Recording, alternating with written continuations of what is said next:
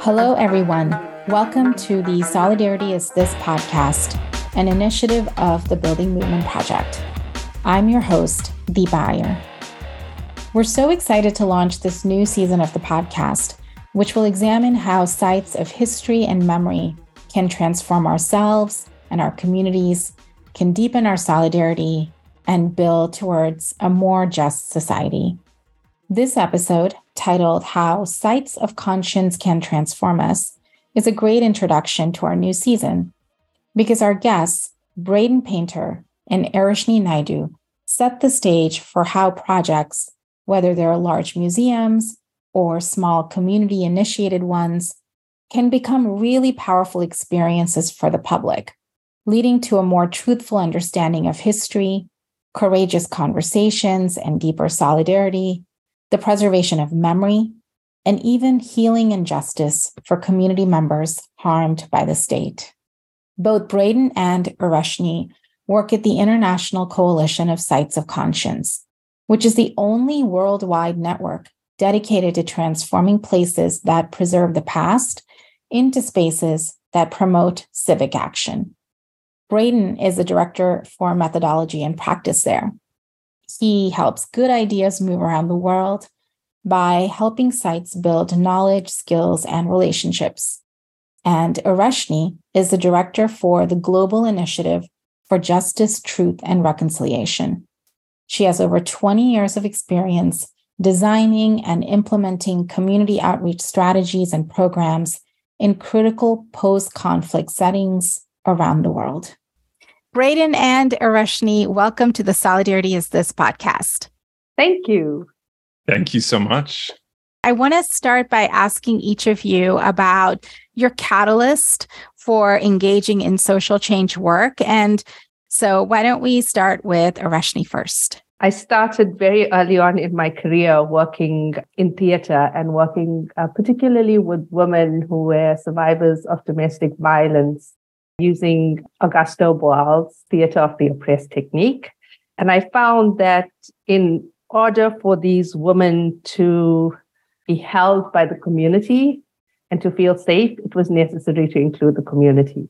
So I think that any kind of activism work begins from the bottom up, from a community level, and that ensures sustainability and ownership. And that's the premise of lots of our work as the Global Initiative for Justice, Truth, and Reconciliation. I currently manage that program, the GIJTR program, at the International Coalition of Sites of Conscience. That's so great to hear how you kind of got started and realized the importance of community participation so early. But Braden, also want to ask you, what is your point of entry into this work and how did it land you where you are today? It very much starts for me with my parents. And my dad was an anthropologist who believed that the tools of anthropology should be turned back on North America and Europe to try and understand these worlds. And so he worked with race and class and gender in New England. And my mom was a direct action lawyer working on housing. And so you put those two things together and you get a public historian. I started working in museums and historic sites, and I noticed this really big divide between why the historic sites thought they were there to talk about 19th century farming practices and these really important changes in agricultural markets in 1825, right? And the reasons that people were coming, which is that they were running out of green space in the rest of their life, or they were on a date and wanted to look really impressive, or they needed a place for their kid to run around. And it made me really interested in how we can better use these powerful places to take on the biggest challenges of the present. And so that led me to work for the National Park Service for about 5 years at the Frederick Douglass National Historic Site in Washington, D.C. And from there, I joined the coalition where I'm the director of methodology and practice. That's great. I loved hearing about your upbringing and obviously totally understand how you turned out to be who you are based on that. So Ereshnee, I want to start with you. Can you share a little bit about how, going back to kind of community participation and citizen engagement, how does that connect with this conscious effort to use memory and history as ways to understand injustice in not just this country, but obviously you work on a global level. Over the years, we've also found that more and more communities are turning to memory and memorialization as practices for justice and recognition and acknowledgement about what they went through. So, for example, in Sierra Leone, a while back, the coalition worked on the Sierra Leone Peace Museum. Just soon after the conflict, Sierra Leone had a truth commission as well as a court. And people were afraid to go to the court to testify because it was a formal court. So people didn't come forward. And we found when we started working on the Peace Museum, that was the time when people started coming forward with artifacts related to the war, sharing testimony and stories that they had not shared at all at the Truth Commission or at the court. So that's one example of how communities kind of trust these initiatives. Thank you. And I really appreciate the examples as well. So turning to you, Braden, one of the things that came up when Ereshnee was talking was sort of the limitations of these state-endorsed projects, right, on truth and reconciliation. And then you talked earlier about how traditional historical sites can be places where history is revised or it can be hidden. And so I'm curious about the sites that you work with, how they end up being focused on telling community histories. And then what does that lead to? Does it lead to repair? Does it lead to solidarity? Does it lead to awareness? A few ways that I think sites start to wrestle with that is they think about how to try and have impact with their site. And one very much is telling accurate and inclusive history of the past, what you were referencing. But there's a whole second part of then about who we're hoping hears that, who's involved in the creation of that, who's involved in the research, who's involved in the development of that, in the process of the telling, of the finding and of the telling. And then who are we hoping listens to that? And we see people use history and historic sites in different ways. Just earlier today, we were talking with two sites, the Clotilda Descendants Association and then the James Madison's Montpelier, and thinking about the Descendant Association there. And the Clotilda, for folks who haven't run across them, that was the last known ship that brought enslaved Africans to the continental United States with the intention of bringing people into enslavement. And so it's their Descendants Association right now. So sometimes these conversations are about internal support between folks, but it also takes a tremendous amount of trust to get folks to hear new information that's challenging to them and difficult for them. And so some of this process is about building information, but a lot of this process is also about building spaces and relationships that support people in their ability to trust each other enough to hear information that might be challenging to some part of their identity. That's great. You answered a very complex question in lots of different ways that we can take it. So thank you. I wanted to turn to you, Ereshnee, because we've heard both of you share a number of phrases that I've been writing down around sites of conscience and what their impact can be. So history, memory, accountability, repair, trust.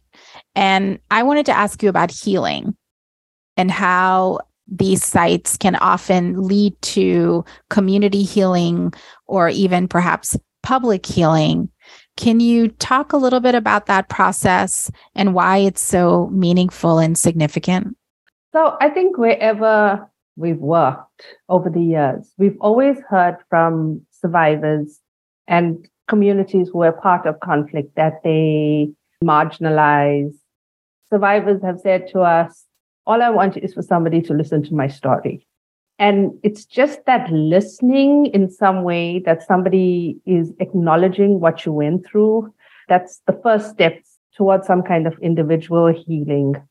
But I think with lots of memory work, so for example, we've done some work in Colombia with families of the disappeared, where the families work together to make these dolls of the disappeared person. They were like little puppets, and they put in a recording to tell the story of the person's life. And it was the younger generation that was listening to it. The other methodology that we use quite a bit is body mapping. So where survivors map out these beautiful artworks of the entire body, and on the body, they identify points of trauma, places that gave them hope. And then it's kind of a hopeful process because at the end, they actually talk about what's their hopes for the future. But these kind of projects allow survivors to be able to engage with their own trauma, as well as able to speak about it. And it forms a sense of community in that way, highlighting for survivors that they're not really alone, that other people have gone through the same process with them. And we've also done this in so many countries. People are able to feel a sense of community that we've all gone through this. And working on it together brings some kind of, firstly, acknowledgement, which contributes to healing. Also a form of justice, because it's a platform for them to be able to tell their stories. And that for many survivors, that in itself is a form of justice. I also think it also builds resilience in some ways.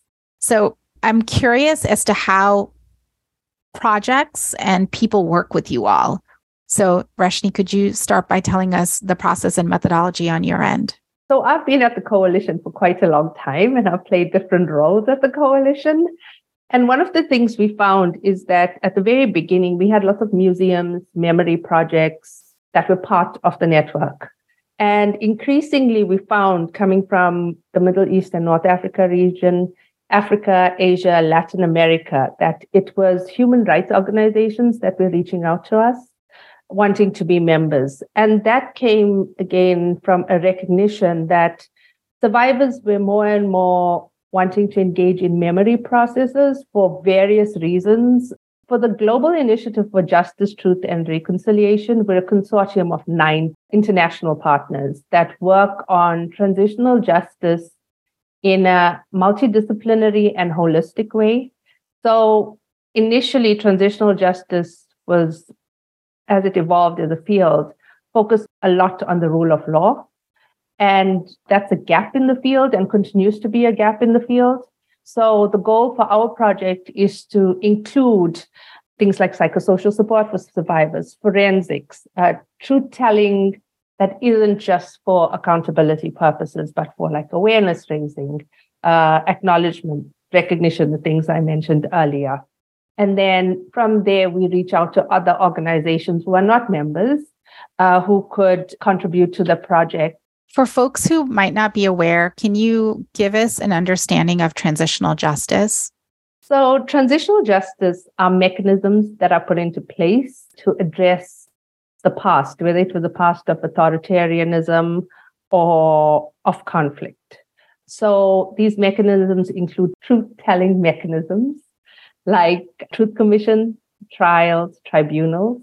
It includes institutional reform, like reforming the justice system, the police, the military. It also includes prosecutions, so accountability mechanisms, and finally, reparations. So things like symbolic reparations, compensation, restitution. In the US, there's a misconception that reparations is about money and about compensation, but it goes further than that. So as I said, symbolic reparations, restitution, rehabilitation, so including psychosocial support services for survivors.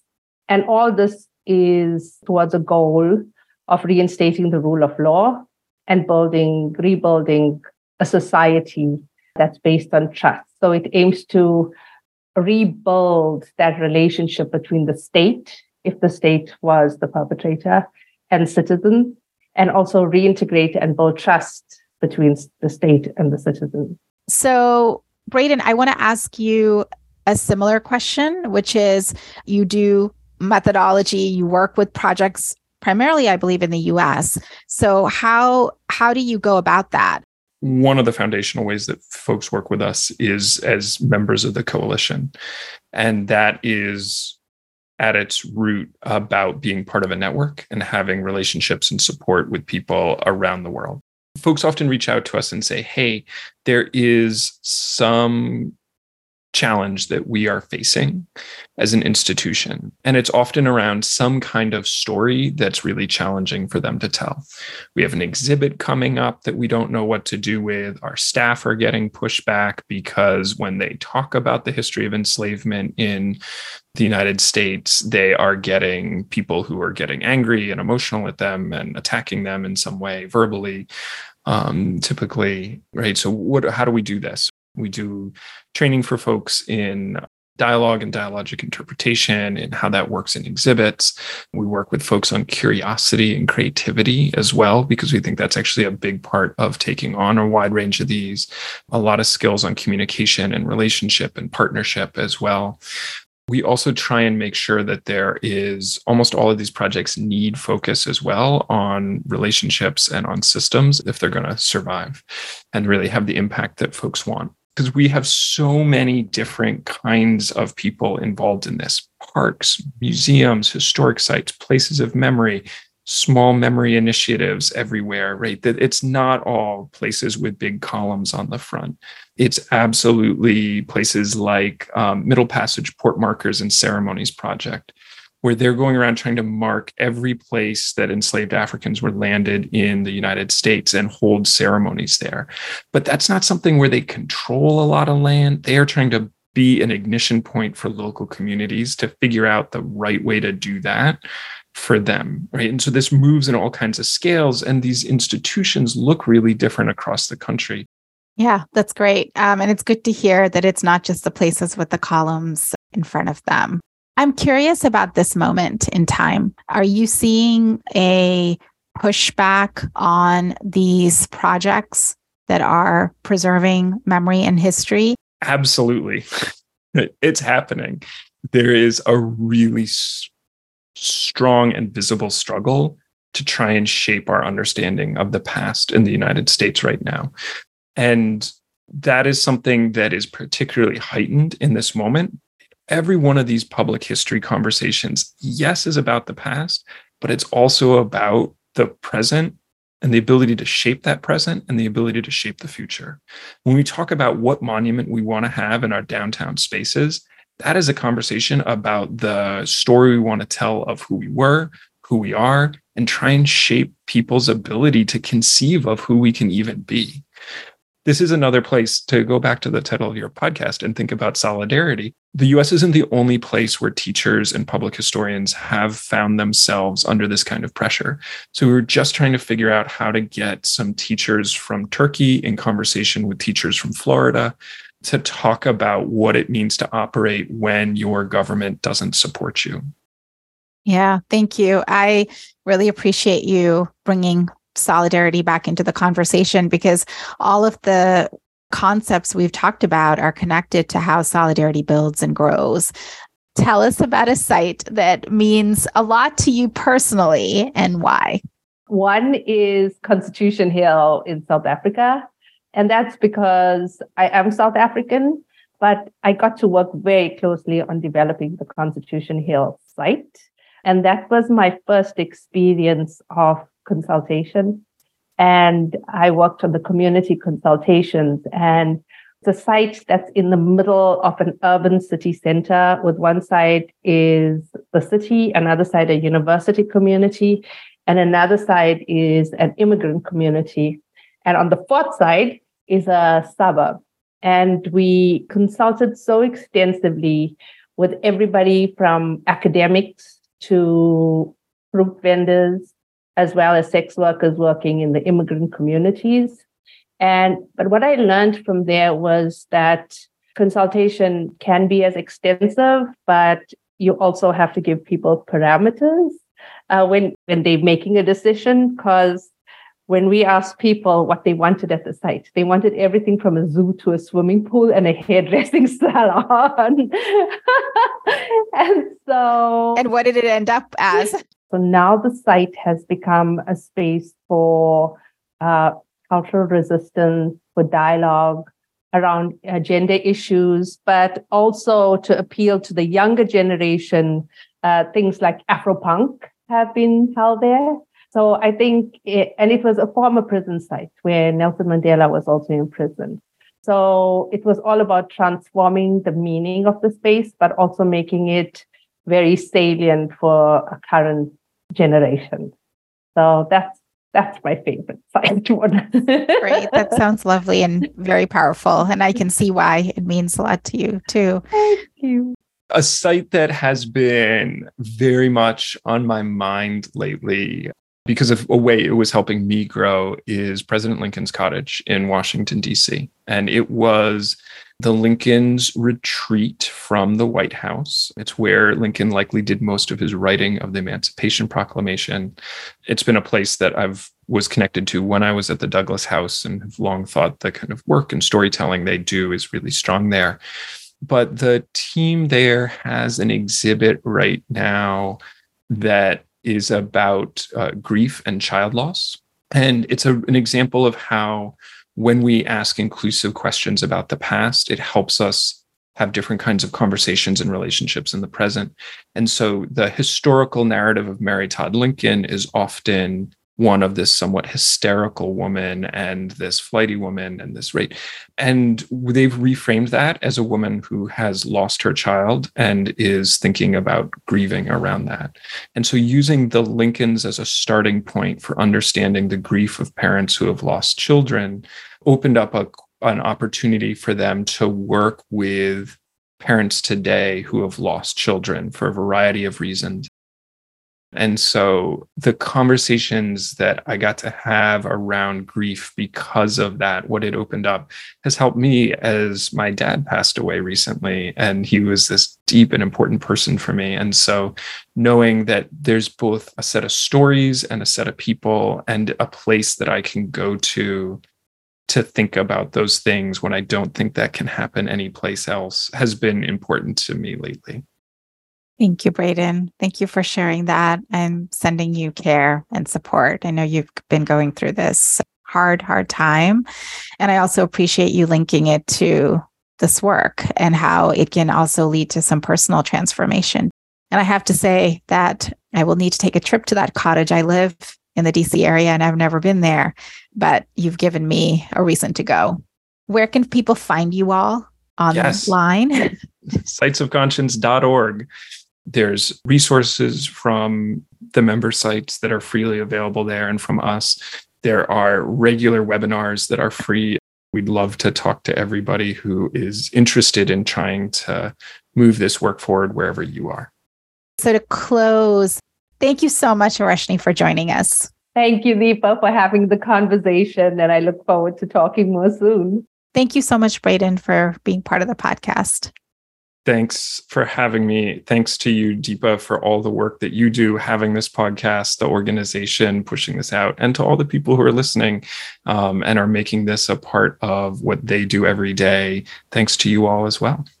I am so grateful to Ereshnee and Braden for joining us on the Solidarity is This podcast.